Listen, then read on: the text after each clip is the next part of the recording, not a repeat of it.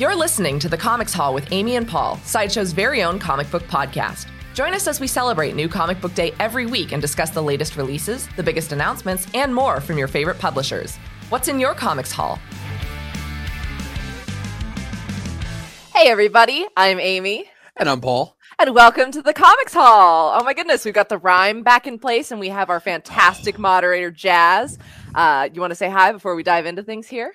Hi everybody, Jazz here. We are live on YouTube, Twitch, Periscope, Instagram, Facebook, and in the Let Your Geek Sideshow Facebook group. So we're live all the places. Come chat with me in whichever one you prefer. Excellent. So take your pick, say hi to Jazz, ask questions, chat with her about what comics came out this week, because we are at the top of the month. So we are going to be covering for you guys all of the books that came out today, Wednesday, March 3rd. Beginning of the month means the beginning of a lot of new fantastic series. We've got kind of a murderer's row of stuff going on today. But before we dive into that, we do have some comic book news to catch you guys up on what's been going on in the world outside of your local store. We sure do. It has been a huge day for comic book releases. Not only comic book releases, like Amy said, but for number ones. So today, Keanu Reeves' Berserker launches from Boom. Berserker number one, launches from Boom Studios following a super successful Kickstarter campaign. The book has sold over 600,000 copies already and follows the story of an immortal warrior whose look is inspired by Keanu as he fights to discover his origin and end his 80,000-year long life. That's a very long life. The book is co-written by Matt Kindt and drawn by Ron Garney. We're very excited. I picked the book up. I know a lot of you out there were asking if we were reading it. Yes, we are going to read it, and we are very excited. Yeah, it's out today. Go get it. And it is a big week for Kickstartered books getting their releases on shelves today. You guys will see what we mean when we get a little further through. But before we get to that, we're going to talk some distribution deals. We got a couple of publishers who are making strides to get their books into the hands of more readers. So first of all, publisher Vault Comics, a fan favorite here at the Comics Hall, has secured a new distribution agreement with Simon & Schuster Incorporated to handle worldwide distribution beginning May 1st, 2021. Publisher CEO and publisher Damian Wassel said, we are excited to partner with Simon & Schuster to distribute our books to booksellers everywhere. And this is going to, and this is, the quote has ended, but this is going to mark a big step in the growth for Vault Comics as they continue not only to expand their comic book offerings, but also are making strides in the worlds of film and television as projects like Heathen get picked up for attention and Sci-Fi had Vagrant Queen. So another publisher that is taking strides for distribution is Scout Comics. Not often covered on this show because their books are a little harder to get, but hopefully that will change with this new non-exclusive distribution deal with Lunar Distribution. Effective immediately, all of Scout Comics and its subsidiaries, Black Caravan, Scoot, Outsider Comics, and Tracker Collectibles are available on Lunar's platform. And this is a great step in the company's growth since they launched in 2015. They've got over 200 titles published to date. I just added my first Scout comic to my pull list, which is Stake. That is a vampire hunting story, surprising absolutely no one. But that means that your store should be able to have easier time accessing Scout Comics titles, which is great news for you and for Scout, getting their stories out into the hands of more people. Yes. Now, on a more personal note, today Marvel announced, if you've been watching the show for a long time, you know where my loyalties lie. Today Marvel announced that a new upcoming prose novel, so not a graphic novel, but lots of words, prose novel by Kath Lauria called Elsa Bloodstone Bequest will be coming out very soon. The story follows the smart-mouthed monster hunter Elsa Bloodstone as a family revelation sends her down a shocking and bloody path. Now, this is the next in the Marvel Heroines series, which has seen several other prose releases, each focusing on a different, either prominent or underutilized Marvel character in her own prose story. This will be published by Aconite Books, and it will be available on May 4th, 2021. It's up for pre-order right now, and I know that that's also Star Wars Day, but I'm sorry, I'm going to be having an Elsa Bloodstone Day on that book release date. So that's very exciting. Thanks to those of you in the Let Your Geek Sideshow group who also tagged me in that release. I'm very excited, and I'm glad that you guys are keeping an eye out for Elsa Bloodstone news as well. Yes, Amy has wished that into existence. So we are all my mutant power. That is her mutant power. She can wish Elsa Bloodstone prose books. So it's very unique. Also, some more news. Sort of something me and Amy are both very, very excited for. Next Wednesday, March 10th, is Captain America Day, celebrating 80 years of the Star-Spangled Avenger in Marvel Comics. You can actually, right now, visit side.show/Cap Day or sideshow.com/blog for the full event schedule of the day as we celebrate Steve Rogers with I'm giveaways, sorry. game shows. Do I write the blag, Paul? I don't know. I just know that you tell me to show up for Comics Hall, and I show up for if that's blag. I don't know. Just tell me Jasmine's got what that to link say. for you guys. Paul, Yes, I'm thank you, sorry for Jasmine. interrupting you. Continue. What is Captain America Day? What are we doing for that? Okay, see? Oh, so that's what it is more. Okay, so Captain America Day, yes, we are celebrating the one and only Mr. Steve Rogers. We've got giveaways, game shows, and at the end of the day, a Comics Hall Captain America special. It's going to be at our usual time, 4:00 Pacific, focused on the biggest moments in Cap's history through the decades. So we are super, super excited for that.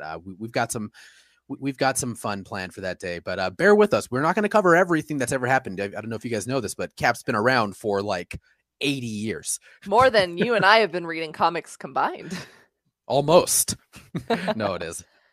But yes, we're very, very excited. So again, you can head to side.show/Cap Day, CAPDAY, for more information about everything happening that day.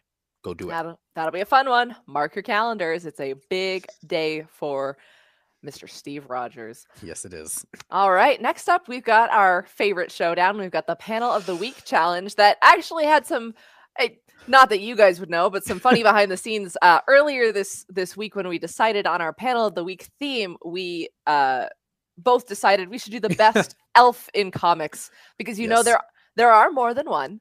But when conjuring up ideas of elves in your head, it might be a little bit difficult to pin one down. So Paul and I both separated. We picked our contestants, and then we both showed them off to one another and realized we both picked the same exact elf. So it became a Malekith showdown.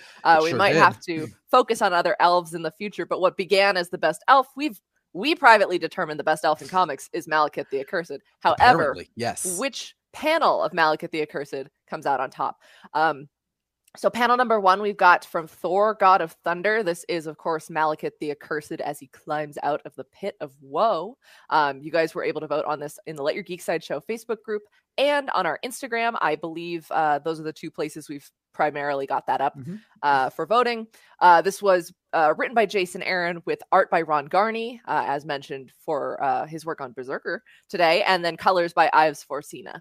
And this is God of Thunder number 13. As I said, he's climbing out of the pit of woe. This is the first time he features in Jason Aaron's story arc after they've dealt with the God Butcher Gore. Nice. And from there, Malekith kind of dominated the rest of Jason Aaron's Thor works. Yeah, it's an awesome panel. I love it so much. I probably would have chose that, but it feels weird. I didn't actually read that, so I didn't want to just, cheat. But what I actually did end up choosing for my panel was, I mean, Amy's going to have to correct me here. I'm calling him Venomized Malekith. They call themselves Svartalf Venom because Svartalfheim is the land of the Dark Elves. Yeah, right, and then the Svartalf are the Dark Elves, so they're Svartalf Venom. But Venomized Malekith is just fine. It's much easier for me to say. Clearly, I'm having a problem with words today. So we're going to go with Venomized Malekith and friends. So, yeah, I mean, I love this panel. I think it's got a lot going on here. I mean, you see, Dark Elves, Hellhounds, and I do love Malekith's, his sheer defiance constantly and saying, well, looky for me, I brought more than just Dark Elves a big F you to Thor there. And if you notice also, his parents are magically chained to Stonehenge behind. And what I really like about this actually is that my panel was the absolute beginning of Malekith's journey, and yours is nearly the complete and total end. Without spoiling the end of War of the Realms, it is Malekith at the apex of his power, unleashing his final ultimate plan. And one of the best parts of your panel is that there is the unconventional panel bordering that is completely Russell Dodderman's MO. Absolutely beautiful to mimic the symbiote that is coming off of him. Now, if you don't mind, I would like to reveal to the audience who our winner was. if they voted, they might already know. But Chris, if we could get that pulled up with a drum roll, astounding, absolute smash hit. I don't know. I'm going to say all these things because Paul can't defend himself, but all of the incredible votes that you guys provided, my panel wins. So you guys chose Malekith the Accursed from Thor, God of Thunder by Ron Garney and Ives Forcina. Just absolute, really, really cool design going on here. So thank you guys for choosing that. And we will pick another panel of the week showdown to upload into the Let Your Geek Sideshow Facebook group very soon. So you guys can keep an eye out for that. It will be Captain America themed to go along with our Cap Day special coming up next week. So we've got some fun Cap Day themed things to start. Put on your thinking caps, I guess, as we prepare for next week's Captain America content. All right. Well, I think it is time for us to move into our Comics Haul weekly haul segment. As we mentioned to you guys, we do have a ton of really good #1 issues coming out this week, and we'd like to get a chance to cover some of those. But let's see if we can get Paul back on the screen here. Just a moment. Bear with us, please.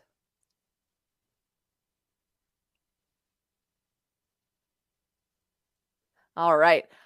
So actually, we're going to jump in. Yeah, can we jump into the weekly haul? I'd like to explain for anyone who's just joining us the aim of the book, so we can dive right in when Paul is ready to reconnect.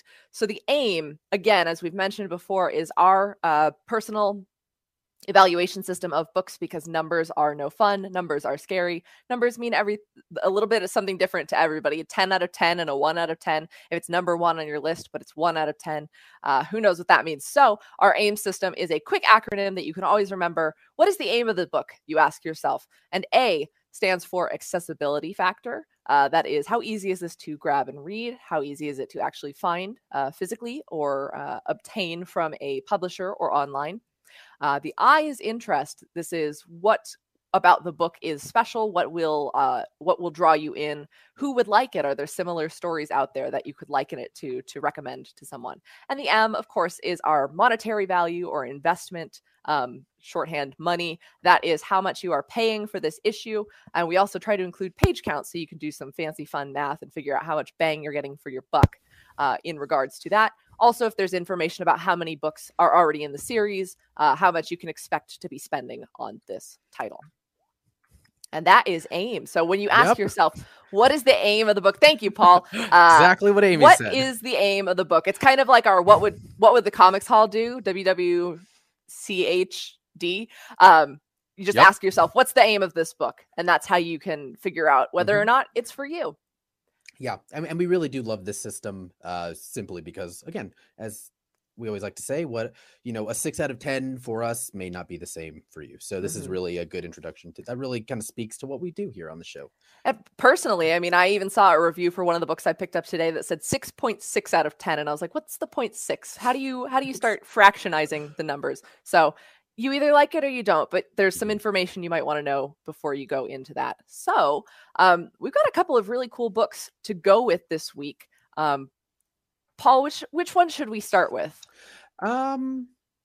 Let's start. I can start us off with what's kind of going around in my background here. Okay. I've got no problem. Chris, so we're going to switch it around. I'm going to do Infinite Frontier #0 by DC Comics. This is really the book that is launching, again, the Infinite Frontier for DC Comics. And it is a great place to start if you are looking, I mean, if you were really digging Future State and everything that was sort of happening and really being moved around with Future State after the end of Dark Knight's Death Metal, then you are definitely going to want to pick up Infinite Frontier. It's sort of an amalgamation of a ton of different stories, and all of these stories, there's about 10. Each of them will play out into their own series after this. So my recommendation as for, we'll just get right into the aim of Infinite Frontier #0. As far as the accessibility goes, it is, it's more than just a true #1. It's a true 0. It's a true number wow, 0. That's the first of our show. The first true number 0. The first true number 0. It is really, really accessible. While it will benefit you to have read Dark Knight's Death Metal and Death Metal, you absolutely don't need to have done that. I believe they've done an incredible job. The entire team that is on this book did an incredible job with making sure that you can just jump right into this book. So, and then also as far as accessibility, how easy is it to just find? Honestly, this book is everywhere right now. It's probably the biggest launch DC has today. You should be able to find it. And there should only be about one other variant that I've seen. I don't think you should have any trouble finding this in your local shop. So now jumping right into the interest. Again, if you were looking for some place to jump into the vast new continuity of DC, this is it. There really are so many great stories written by so many folks here. And the reason I sort of glanced over the creative team on this book is because there are so many people on this book. It's insane and it's wonderful. I mean, just again, we've got the likes of Becky Cloonan, Brian Michael Bendis, Joshua Williamson, Jeff Johns, James Tynan the Fourth, or as we call him on the show, JT4. Oh, and I believe Scott Snyder's on that book. How you doing, sir? Oh, I can hear you. Yeah.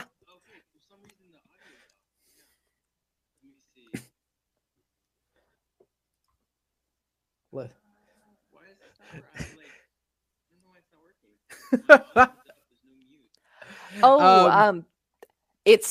There is another link in the email that we sent you that is called Zencaster. If you hop in there. There you go. And I think me and Amy just sent Scott the link there. He'll join us in just a second. But yes, our secret guest for the show is the one and only Mr. Scott Snyder. He'll be joining us in just a moment here. But yeah, so right, as we're waiting for Scott to oh, can you hear us? Let's see.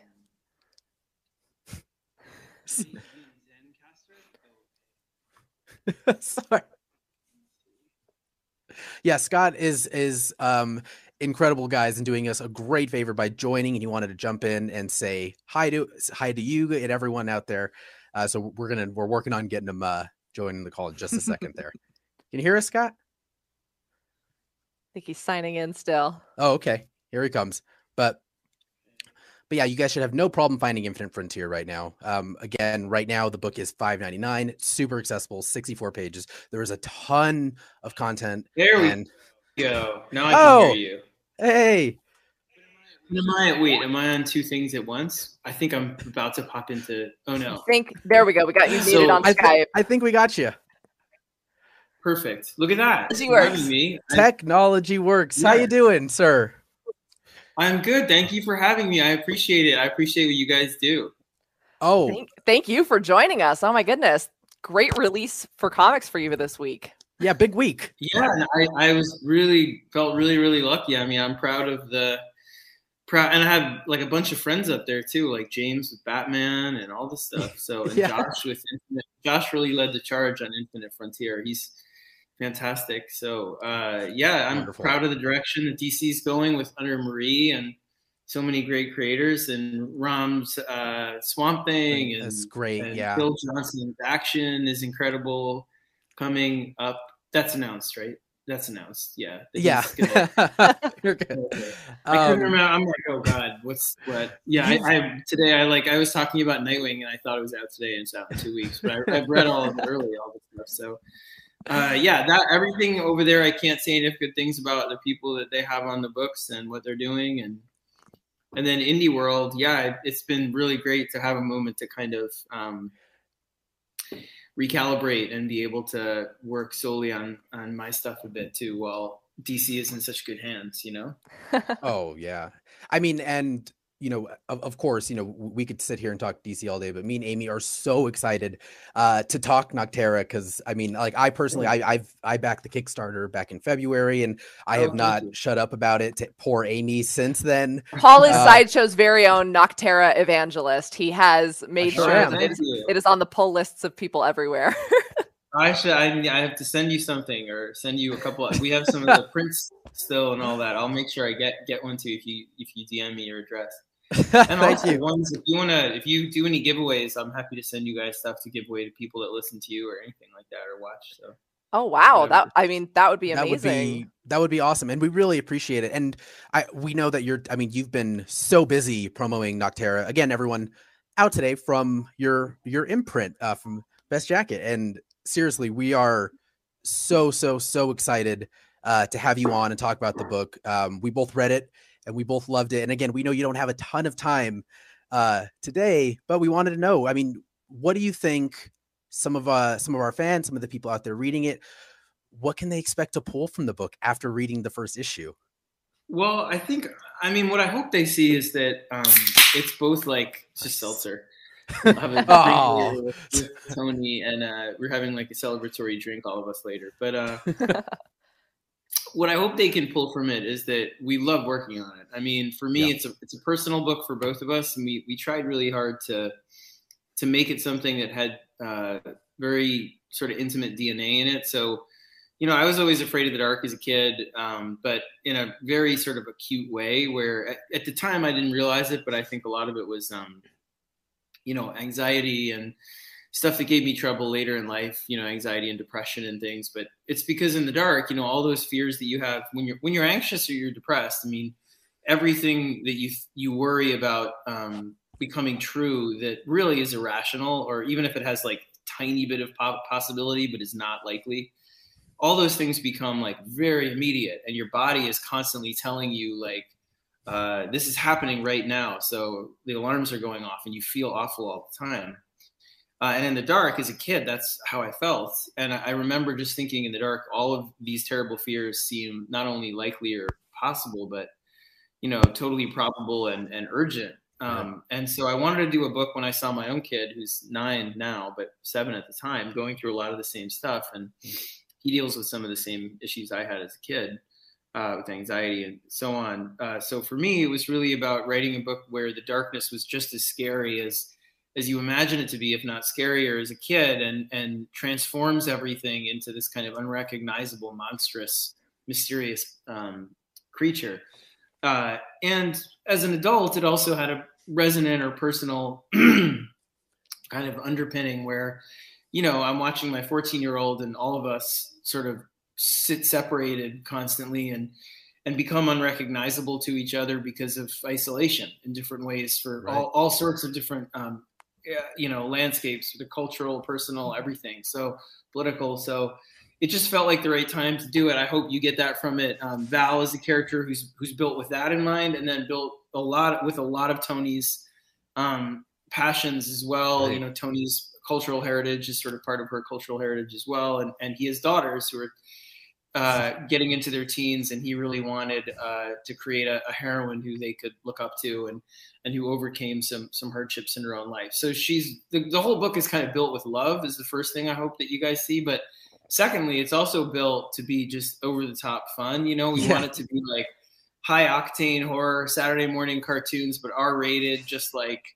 like just unabashedly like, no, well, to put it a different way, it's almost like I'm going to be doing a bunch of books this year for myself, right? And a lot of the books I'm hoping will challenge your expectations about what I like to do, what the creators I've worked with have done with me before, what other people I've never worked with, like Ariella Cristantina on Chain, which I'm really excited about. That book is wholly different. It's more like a Animal Farm or like a lockbox kind of mystery that's happening in the backdrop of the end of the world, in kind of locked outside the story, but it's happening. So it's this claustrophobic thing.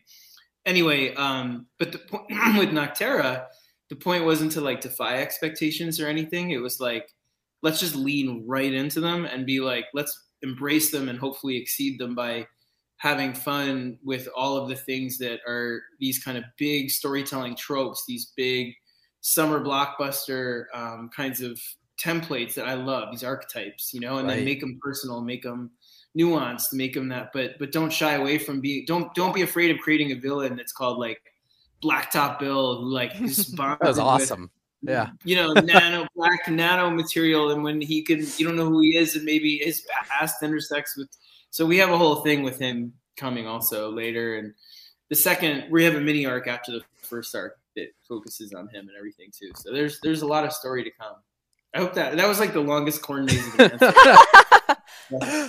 No, it sounds like anytime anyone asks any simple question to me and Amy about comic books. So I mean, it comes from a place of love. We get it. And I'm personally an avid dystopian reader. A lot of the prose, the most canonical stuff, and the first thing that struck me was how smartly everything was laid out in the lore, and how it didn't feel like I was being bombarded with like, here's the quick facts that you need to know about our new apocalyptic reality. It was just the way that it was laid out in the narrative was done so smartly.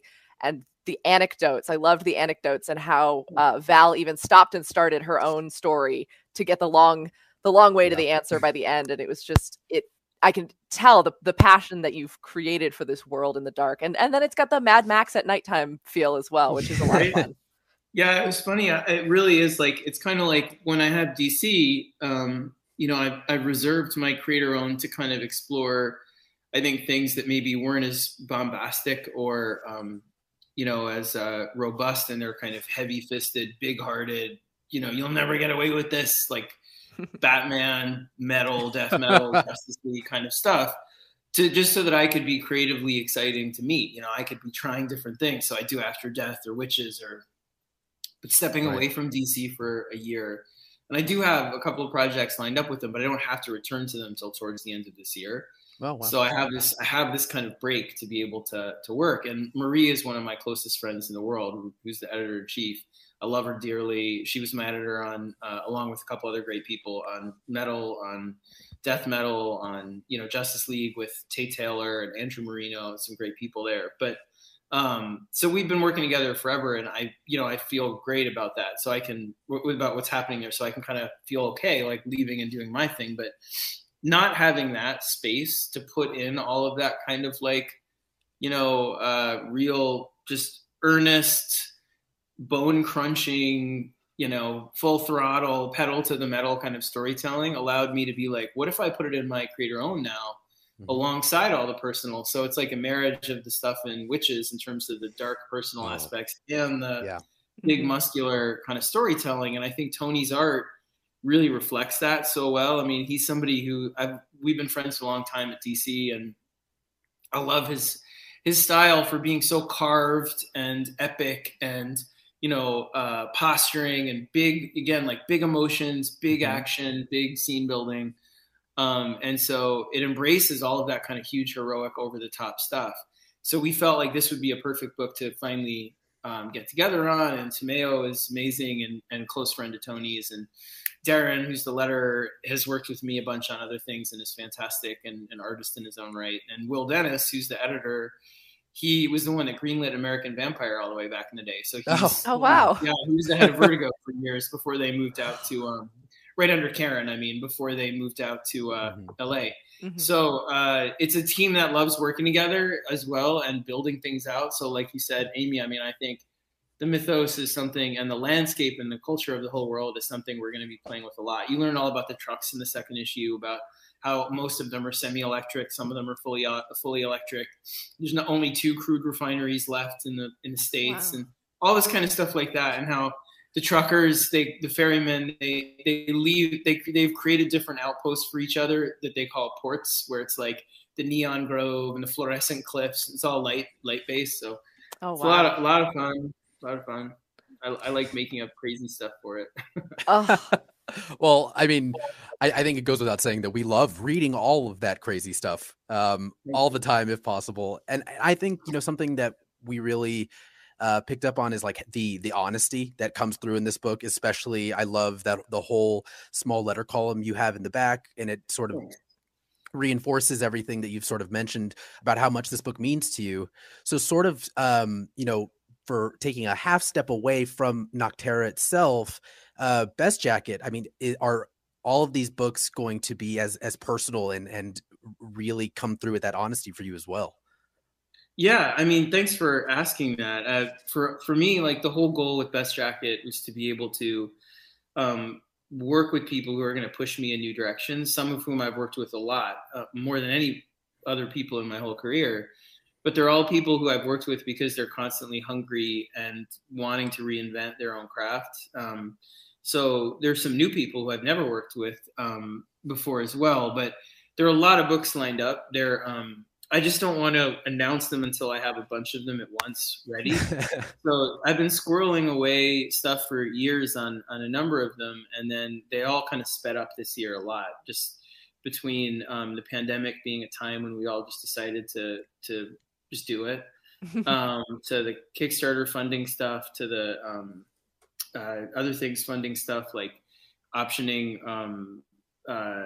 Undiscovered Country and a couple things like that. So it was just like we could do this, and then just being able to say every book is going to be special, every book is going to be its own thing, and we're going to figure out as creative partners what the best format for that book is. Like with I shouldn't even say who I'm working with yet, but like with anyone, I make that mistake, and I've gotten really yelled at by people, both creators and people we're partnered with. But there are some books like that are part prose, and figuring out, is that something that we want to release in a more serial way, or we want to release this way or that? Like everything is supposed to be kind of an experiment that helps us figure comics out better and bridge things between digital and print, and try new things in print, and I just want to be experimental in terms of, I just don't want to play it safe with everything, because I've had such a great career at DC and in general doing more conventional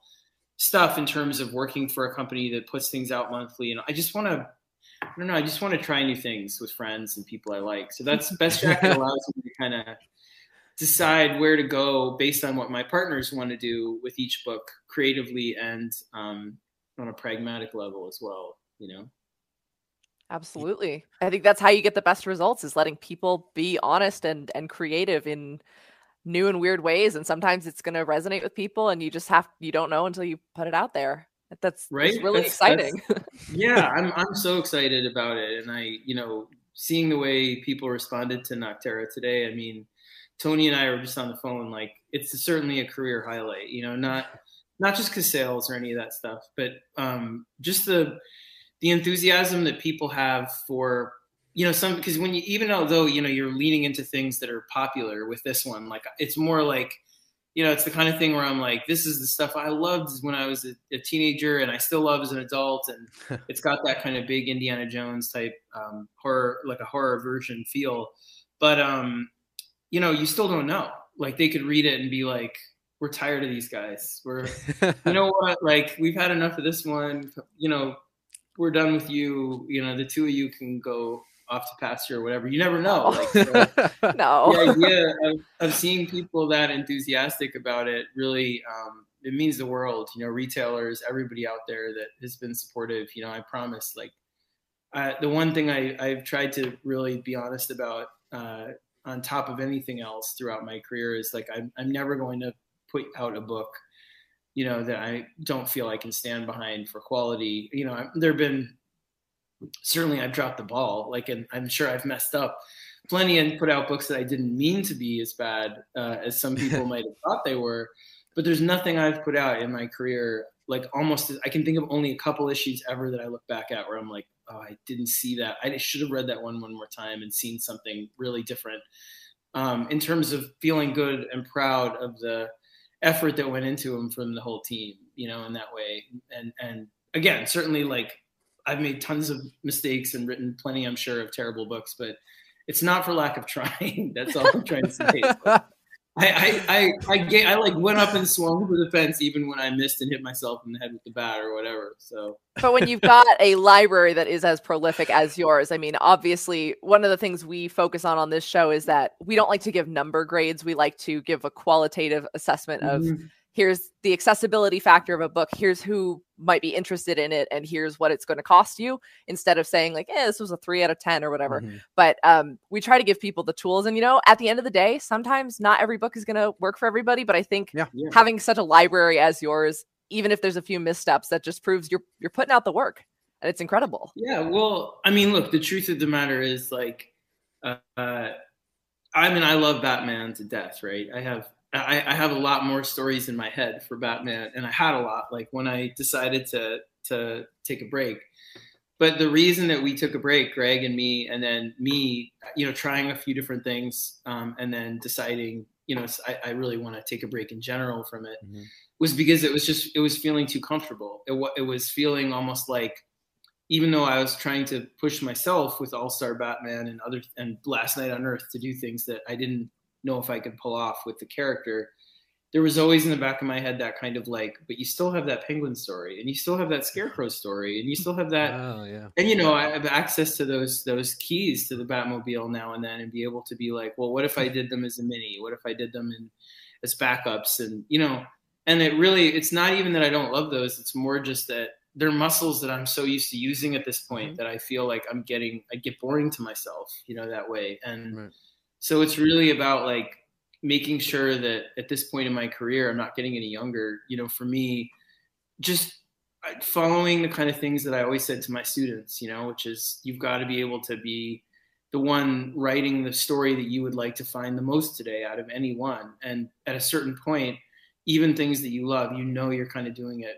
You've passed the point at which it's the harder thing to do. If you're doing something that's becoming too easy, even if you're like pushing it to try and do new things within that matrix, I still feel like, in your gut, like when you're like, this feels a little too comfy. And so that with Best Jacket, that's the whole fun, is having partners that you trust, like Tony and Tomeo and Ariella and everyone else I can't name, and be like, what are we gonna do that people don't expect from us together? Right. So there's a lot of fun stuff, coming. Yeah, I mean, and we are. I mean, if I have to, I'll carry all of the Scott Snyder for us all the time, and we're super stoked for everything Best Jacket is doing. So I mean, and Scott, we know you're super busy, and we really appreciate you. Oh no, it's honestly just that I was picking my kid up from his friend's house, and he couldn't find his iPad, and then we found his iPad, and then he couldn't find the rubber covering for one of the Joy-Con things. Oh, so I mean, that's like a couch looking for this rubber thing, which is why I was like, I don't know. It's not like, I always feel like people assume you're like, doing Batman-y stuff, or you've got like stuff, or it's not glamorous. It was like crawling under a friend's couch looking for a rubber Joy-Con. I mean, it sounds like a crisis to me, or to anyone living in the Zoom era right now. Right? I think it's pretty Batman. It's pretty Batman. But, yeah. I mean, you're the best detective in the house right now. Exactly. And you're certainly your kid's superhero when you find it. So exactly. It works out, right? Yeah. And Scott, you'd mentioned Tony. So to steal from your own words of Nocterra today, where were you that morning that you had asked Tony to be on this book? I mean, was it immediate, yes, I've got a billion ideas, or did you sort of have to, coax him into this? It was the first idea. I mean, I pitched him right away. Like, what happened was, he and I had been friends since I started on Detective and he was on Batman. And Grant was on Batman Inc. And I was like the new kid on the block and terrified of everything all the time. And Tony was very kind and welcoming to me in Gotham. And then when we switched from Detective to Batman, I had to come up with this Joker stuff with him where they wanted us to take him off the table, but they weren't sure how. And so we made up this whole thing about his face getting cut off and then him doing it and all this crazy. And I was like, I'm gonna get kicked out of comics my first year in comics. I don't know what the hell I'm doing. But he was, again, a great partner. And so we've circled each other a lot. We sort of almost crossed a few times, a little bit in small ways, like on Batman Eternal and Batman and Robin Eternal, stuff like that. But overall, we never really got to work together earnestly. And so it was before San Diego 2019, really, that we started talking about it. So it was back then, and then we met at San Diego 2019, and we went out together, and I was like, this is the idea I have. What do you think? And he really liked it, and I was like, I think it fits your style. And then he came up with stuff for it, like, Val and some things, and I was like, perfect, let's do it. And so we've been working on it pretty steadily since then. And then, the Kickstarter was just to make sure that we could really do the book. And same thing, like I want Best Jacket. I wanted to sort of say with the announcement that I'm going to be doing this label that I want to be more transparent with fans about how comics are made, and to be able to get more access to me outside of my role only at DC, to be able to talk about craft and to teach all those things. So the Kickstarter had like a practical aspect, which was to make us enough that we could pay for the book, regardless of what happened with COVID or shop shutting down or any of that. And then secondarily, to give fans access to things that they don't normally see with a book, like the script, which I don't sell those, and the penciled art, and then an essay on kind of how those things go together, and prose stories, and just all the kinds of things that hopefully would make you feel part of the book. That's my goal with Best Jacket in terms of fans. Is I want them to feel greater engagement with me and with my partners about seeing what we're trying to do, why we're doing it this way, all of that, so that each book feels special in its own right. It has a different neighborhood of kind of a different sensibility, and how it's presented to you is different as well. Like the neighborhood of stuff we do around it is different. So yeah, so Tony, I told him then, we met up then, and we've been going strong. The real solidification was last C2E2, we had already started, and he drew all these, he had drawn all these designs and all these pages of what I had initially sent him, and they were so good. We went out to breakfast, just the two of us, away from the convention, and it was just like, it was just a good feeling. He'll tell you, we were like, we're gonna have Bloody Marys before this convention, and we're gonna do this book together, and it was great. It was great, and Image was super supportive, and I can't say enough good things about everybody there. Wow. Yeah, last C2E2, that was one of the last comic conventions. It was so close to the thing that we were all wearing. I mean, we were wearing masks, all of us, and that stuff too. Oh, wow. It was like, It was like right when everyone was like, "Is everything really going to shut down? Is this like really a?" And it was, oh yeah, it was right then. It was like early February or so of like the year, I think, yeah, or mid or late February. Yeah, crazy. Oh wow, honestly, it sort of gives you a moment of reflection. Like, oh yeah, that was a long time ago when in-person cons were a thing. And now it's 3 p.m. after. I know. In Nocterra time. Yeah, right. It does feel that way. Yeah, I know. Well, we started working on it right as the pandemic hit, in that way, and we had started it, but then I think there's a lot of influence from the pandemic on it, Interesting. And more isolation in the darkness than, and him being infected. Spoiler, but yeah. So the Emery plot, I think, became more urgent because of that. We were going to hold off on his infection for a little bit, and I was like, actually feels a little bit more appropriate if it comes in earlier. So adds to the sense of urgency. Yeah. But I'm so glad I got a chance to come on with you guys. We got to do it more often. I will. Like whenever you want, you just ping me and I'll come on and gab about anything we have coming up, DC or indie or anything Best Jacket. And then, once you're able to announce some more of those Best Jacket pieces, we would love to share that with us. I will. It'll be in the late spring, early summer. I want to do like a kind of expo thing and be like, here's everything.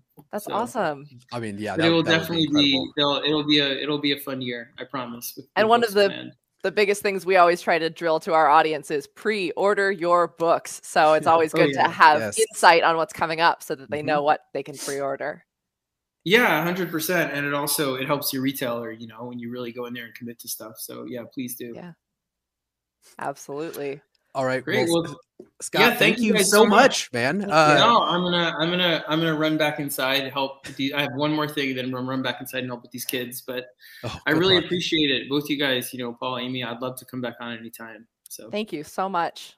Great. And thanks to everybody out there. I really appreciate it. Awesome. All right, Scott, take care. Thank you so much. Have a good one. Bye-bye. Wow. So that was cool. That was undoubtedly the coolest thing that's happened on the Comics Hall. All of our incredible tenure of this show, over a year now. Are we just going to look past my 4-0 streak at one point, panel of the week? But that's fine. I guess Scott Snyder is well above that. Yeah, that was awesome. I mean, that I guess we're going to count as our aim for Nocterra. I think that's sufficient. Yeah, I mean, I think it's, just important hit points again. That's Scott Snyder, Tony S. Daniels from Image Comics Today, Nocterra #1. Incredible story. And like I said, it's Mad Max at nighttime. It's got a Snowpiercer vibe too, but the dystopian fiction is so beautifully laid out. And if you have any curiosity about what's the Emery plot he's talking about, you guys are going to want to pick this up this week. Every single new #1 that came out this week that I read, which was most of them, was absolutely stunning. But I just, the care that went into crafting the lore of this, a dystopian can crumble under the weight of its own conceit so quickly, but this was such a fun adventure.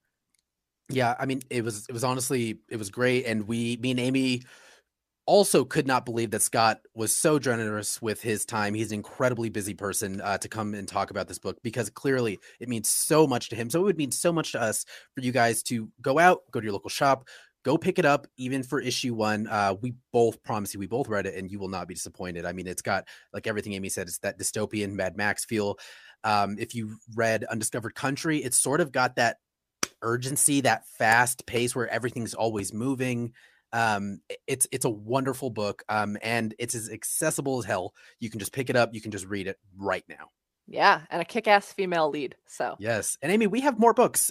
You want to get to maybe one more before we sort of maybe jump into Holler at the Hall? Yeah, I can actually do both of mine real quick if you don't mind. So if you want to chime in, go ahead. But I'm going to jump into Demon Days X-Men #1 because this is the big Marvel release this week. This is the writer and artist interior debut of Peach Momoko, who of course is known for her amazing covers. We've covered her variants and drooled over them a lot on this show, but this is the writing and art and coloring interior debut of Peach Momoko for a Marvel title in terms of AIM. This is as true a #1 as you will get. This is it, and it's true as a #1 you will get because it's not part of the X-Men continuity. I know Paul and I actually had a discussion about whether or not this was part of Hickman's X-Men. This is completely non-canon, non-continuity, but it's so much fun because actually, if you're watching the show live, you can see the beautiful promo artwork behind me. There was an animated trailer done for this piece, but it is the X-Men and Marvel characters that we know and love, but they are transmuted into a Japanese folklore style. And this is not just the characters we know going back in time. This is the telling of Japanese folklore using the Marvel characters. It's so beautiful. It's told as a myth. So in terms of accessibility, you get the once upon a time or the long ago humans and Oni lived in harmony. This is part of a 5-issue miniseries, and I'm actually not sure if the whole story, if each one will be the same story all the way through or not. I believe that Psylocke is the main character, but this one ended and kind of told a complete story. So I think it'll be like episodic. I'll let you guys know when the second issue comes out. However, it's beautiful and you don't have to have any prior reading. Knowing the Marvel characters and who they are enhances your reading of the story, but the book does a great job of explaining the Japanese lore that you'll need to know. In terms of interest, if you played the Okami video game, you have to get this book. It looks exactly, it's the Sume ink style kind of beautiful painted imagery.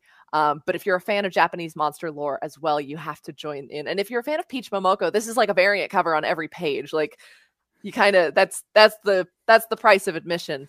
But it isn't just for X-Men readers. If you liked the old Marvel Fairy Tale series as well, you'll definitely want to cover that or check that out.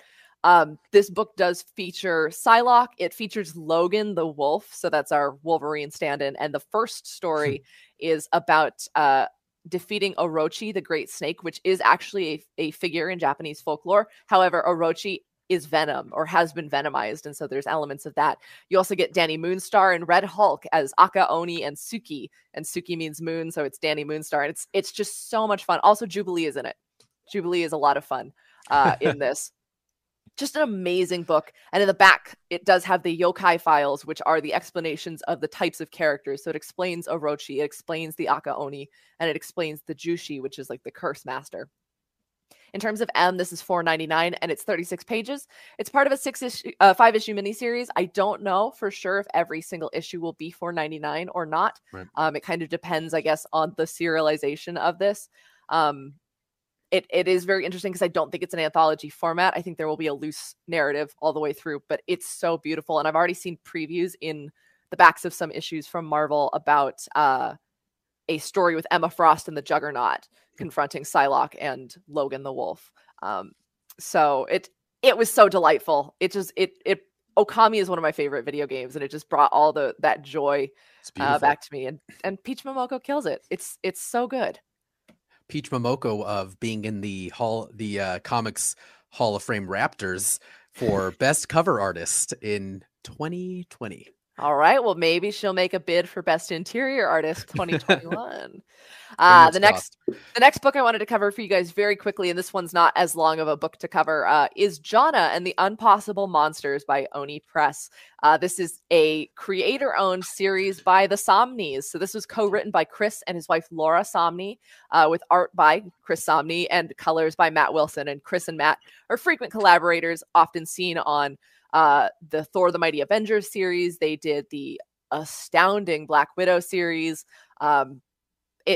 This is a delightful smorgasbord of Chris Somni artwork at its finest. And this is a true #1, as it is a completely creator-owned series. You don't need to have any backstory information before you go in. It's an all-ages adventure.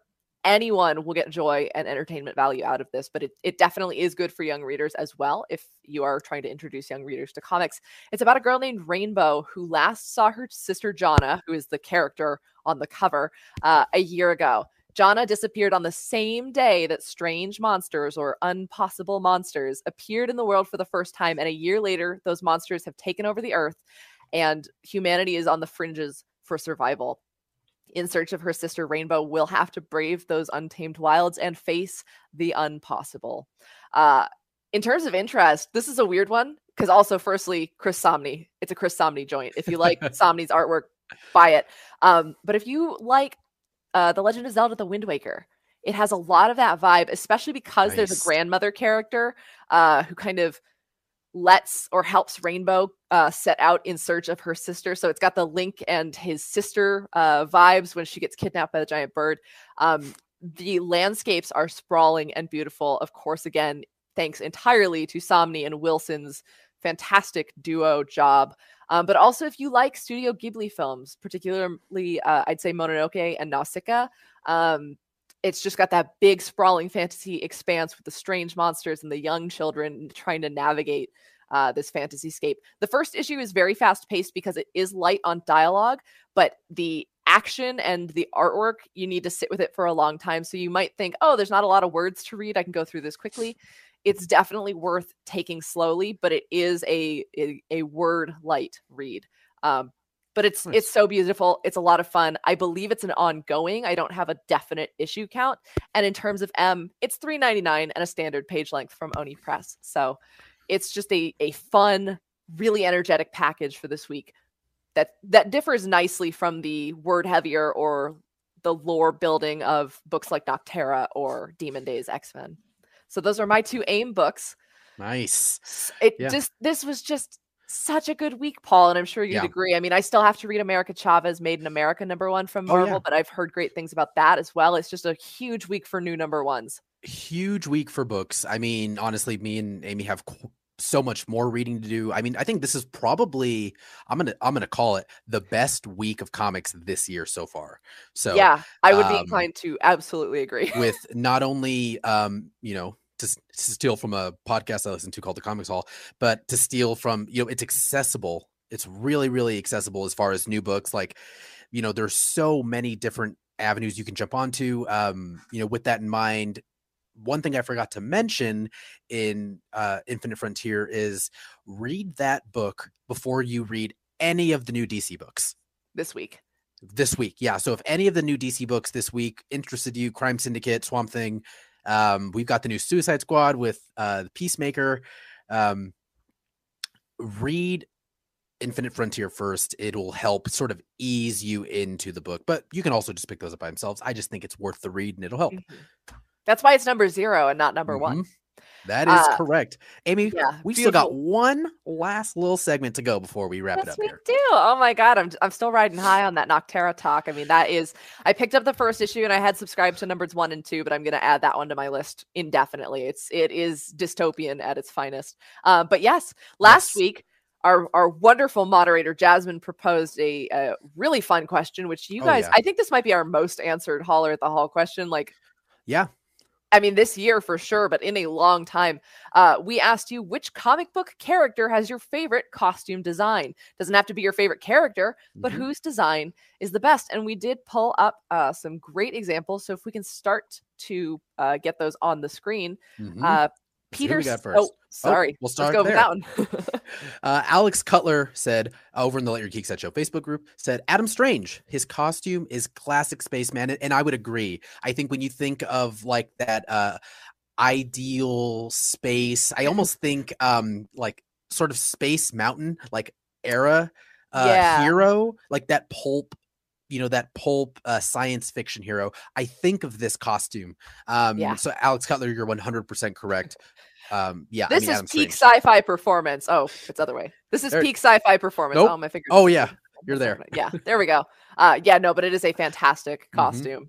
I like that a lot of people's picks were a little more retro as well. I think there is a classic evocative style as characters' costumes have gotten more complex or aligned with the films.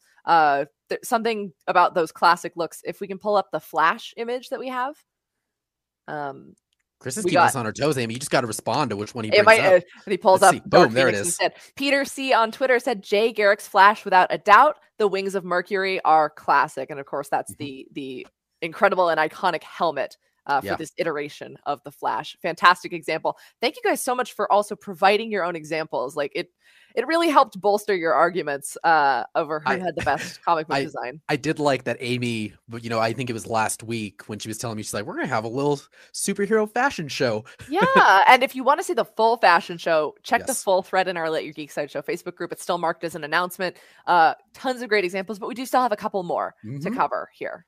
We've got, do we have Jared Liston's coming up here? The Hobgoblin? Yes. Yeah. Jared Liston over in the Let Your Geek Side Show Facebook group said, Hobgoblin was my gateway into comic book collecting. And I mean, I totally agree. It's such a unique costume. It's almost like functional, practical, but still kind of terrifying. Like you don't know if his face is a mask or organic. And also that glider. I love that glider. The curve of his boots holding onto the stirrups of the glider. That's like... holding on by a wing and a prayer. Toes have to be for that.